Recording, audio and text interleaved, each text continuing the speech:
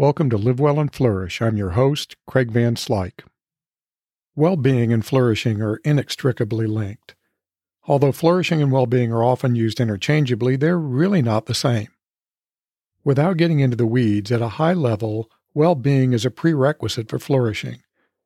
So, understanding what makes up your well-being is an important aspect of flourishing. So what determines your well-being? That's what we'll talk about today. There are a bunch of views regarding what makes up well-being. What I'll talk about today is a sort of mash-up of several of these. My view is that there are 7 important factors that contribute to your overall sense of well-being. In no particular order, they're positive emotions, engagement, relationships, purpose and meaning, accomplishment and achievement, physical well-being, and resilience and coping. So let's talk about each one. Positive emotions are the foundation of your well-being. Cultivating and appreciating positive emotions like joy, gratitude, happiness, and contentment significantly impacts your satisfaction with life. Keep in mind that to appreciate positive emotions, you need to be aware of them as they occur. So take the time to savor the good times, whether they're small or large. Engagement means being fully absorbed in activities that are challenging and enjoyable. This can give you an experience of flow, which makes time seem to sort of fly because you're fully engrossed in what you're doing. Think about activities that truly captivate you. Hobbies, projects at work, sports, playing music, hiking, writing. There are endless examples of things that bring about a sense of flow. Find 1 or 2 such activities that fully engage you and you'll improve your well-being. Remember, it's not about being great at something or even good. It's whether you truly enjoy the activity. Building and nurturing healthy, positive relationships contributes to a sense of belonging, support, and fulfillment, all of which are critical to well-being. Note the healthy, positive bit.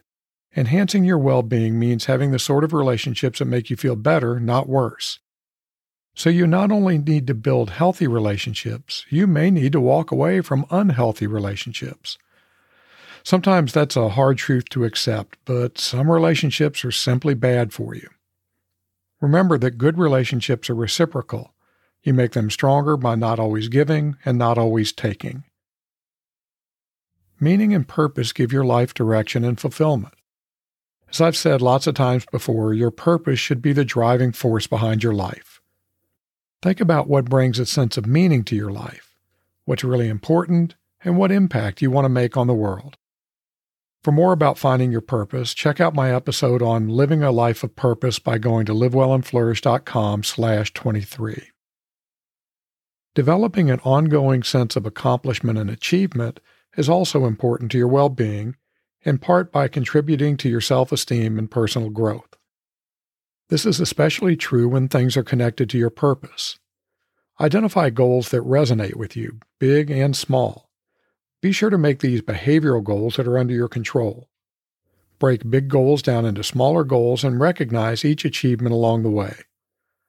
My Small Wins episode might be useful as you try to do this. Just go to livewellandflourish.com/29. Remember, it's not about the destination. It's about the personal journey of self-improvement, growth, and fulfillment, so be sure to enjoy the journey along the way and to recognize even small accomplishments.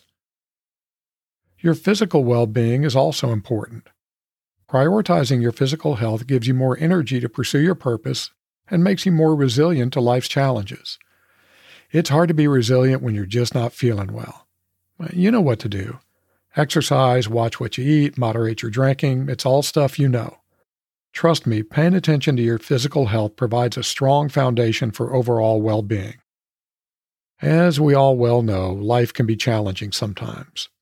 Resilience and coping abilities help you bounce back from adversity and maintain a positive mindset. I just talked about resilience in the last episode, so I won't go into detail here. Coping and resilience go hand in hand. Knowing and using strategies to manage challenging situations or stressors is important to maintaining your well-being.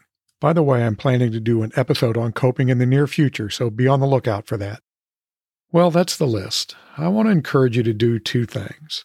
First, spend a little time each day in the coming week to do a self-assessment of where you stand on each pillar.